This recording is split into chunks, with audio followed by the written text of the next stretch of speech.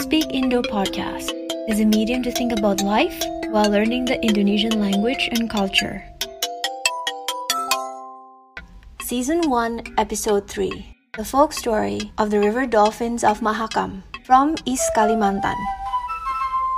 Cerita ini berawal dari sebuah keluarga yang hidup di daerah Mahakam pada zaman dahulu. Keluarga yang terdiri dari ayah, ibu, anak laki-laki, dan anak perempuan itu hidup dari hasil ladang dan kebun mereka, dan mereka hidup bahagia dan berkecukupan. Kebahagiaan itu hilang ketika ibu dari keluarga tersebut jatuh sakit, dan walaupun sudah banyak tabib yang didatangkan untuk mengobatinya, penyakitnya tidak bisa disembuhkan. Dan akhirnya, ibu malang tersebut meninggal dunia.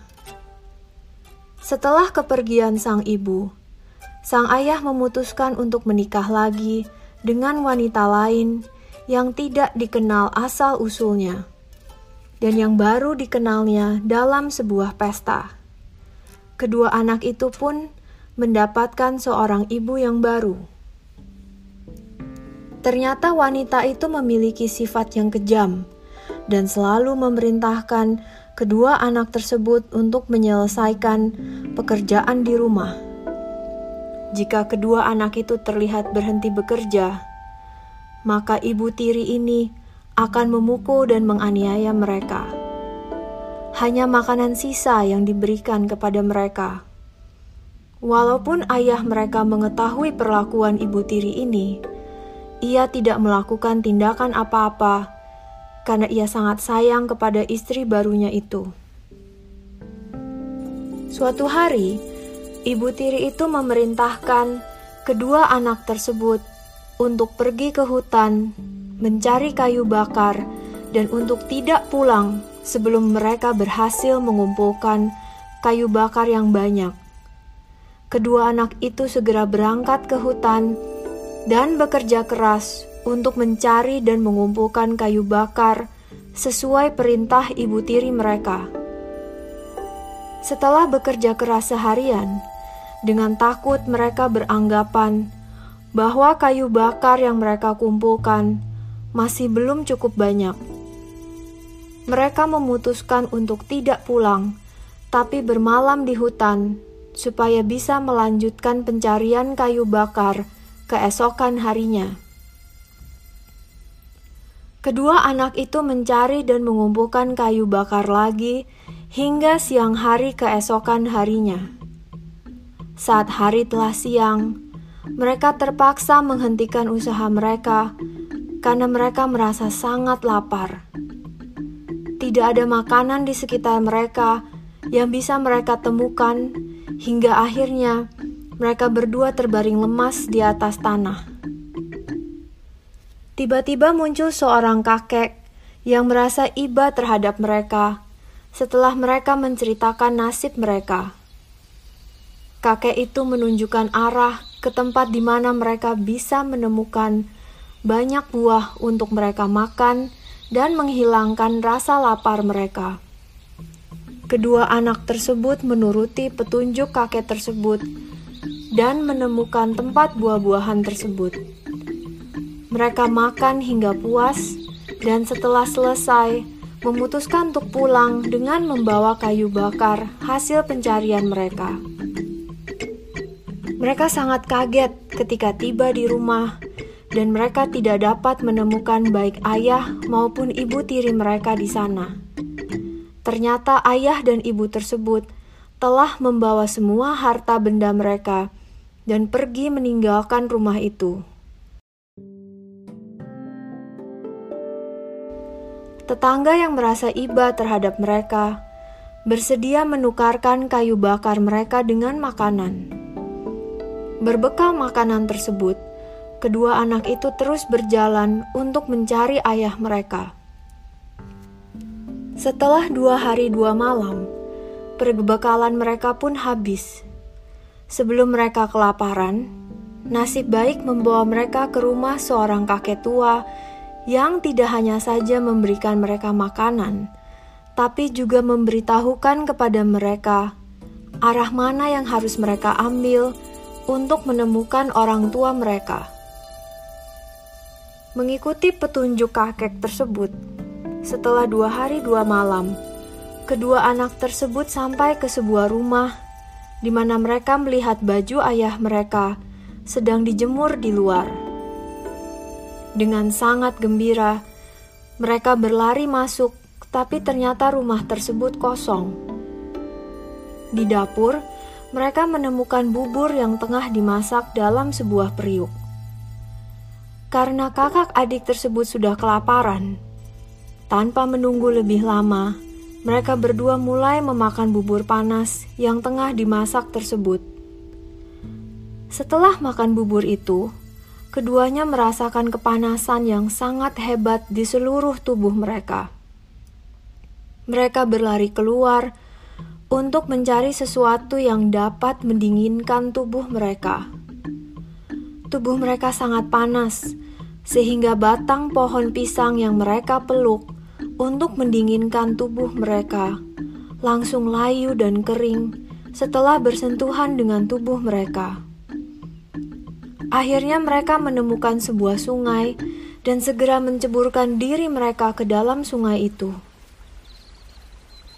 Ayah dan ibu tiri kedua anak itu akhirnya kembali ke rumah itu dan kaget ketika menemukan parang milik kedua anak itu dan batang pohon pisang yang layu dan hangus. Mereka berdua segera mencari di sekeliling rumah hingga mereka sampai ke sungai tempat kedua anak itu menceburkan diri. Di sana mereka menemukan 2 ikan besar yang menyemburkan air dari kepalanya yang mirip dengan bentuk kepala manusia. Ayah tersebut sangat bingung karena ia tidak pernah melihat jenis ikan itu sebelumnya, dan secara tiba-tiba istrinya juga menghilang. Akhirnya ia sadar bahwa istrinya adalah makhluk gaib yang menyebabkan ia kehilangan kedua anaknya. Kedua ikan dengan kepala yang mirip kepala manusia itu sekarang dikenal sebagai ikan pesut yang hidup di sungai-sungai Mahakam. The next one will be the English version of the story. The story begins with a family who lived in the Mahakam area a long time ago. The family, which consisted of a father, a mother, a son and a daughter, lived off their fields and garden, and they lived happily and in abundance. That happiness was taken away when the mother of that family fell ill, and although many doctors were summoned to help heal her, her illness remained incurable, and the poor mother passed away at the end. After the passing away of the mother, the father decided to remarry another woman, whose origins were not clear and whom he just met at a party. Thus the 2 children gained a new mother. The woman turned out to be cruel in nature and always ordered the 2 children to do the housework. If she saw them not working, the stepmother will hit and abuse them. Only leftover food were given to the children. Although the father knew about the stepmother's mistreatment of the children, he took no action to stop it, as he loved his new wife very much. One day, the stepmother ordered the 2 children to go into the forest to look for firewood and to not come home before they succeeded in gathering a lot of firewood. The 2 children immediately went into the forest and worked hard to search and gather firewood, as per their stepmother's orders. After working hard for the whole day, they fearfully realized that the firewood that they had gathered were still not enough. They decided to not return home, but to spend the night in the forest so that they can continue to search for more firewood the next day. The 2 children continued to search and gather more firewood until noon the next day. When the day reached noon, they had to stop working as they were ravenously hungry.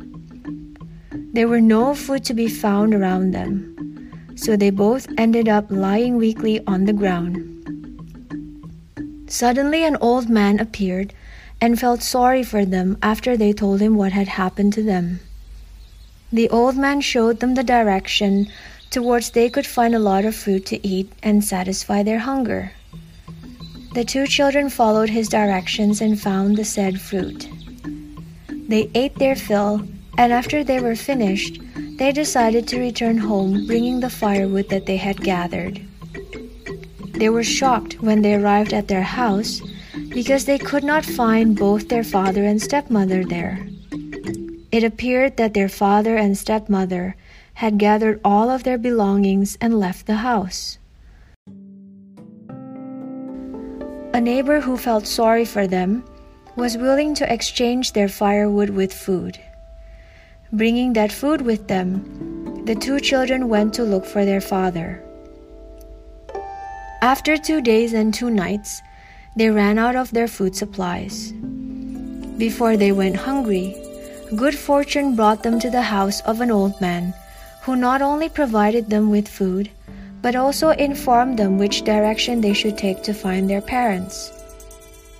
Following the old man's instructions, after another 2 days and 2 nights, the two children arrived at a house where they saw their father's clothes being sun-dried outside. With great joy, they ran into the house, but found that the house was empty.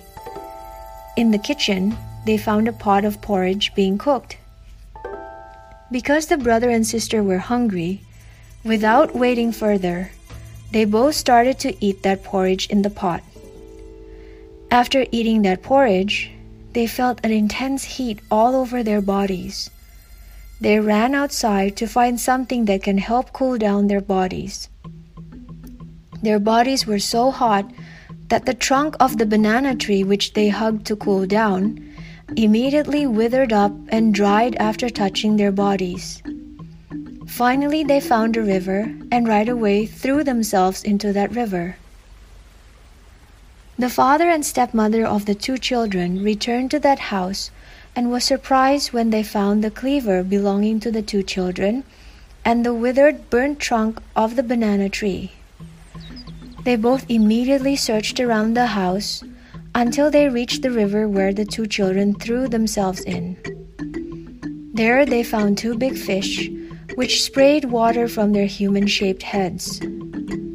The father was confused as he never saw that species of fish before, and then suddenly, his wife also disappeared. Finally, he realized that his wife was a magical being who made him lose his 2 children. The 2 fish with the human-shaped heads are now what we know as pasut, or river dolphins, which until now still live in the rivers of Mahakam.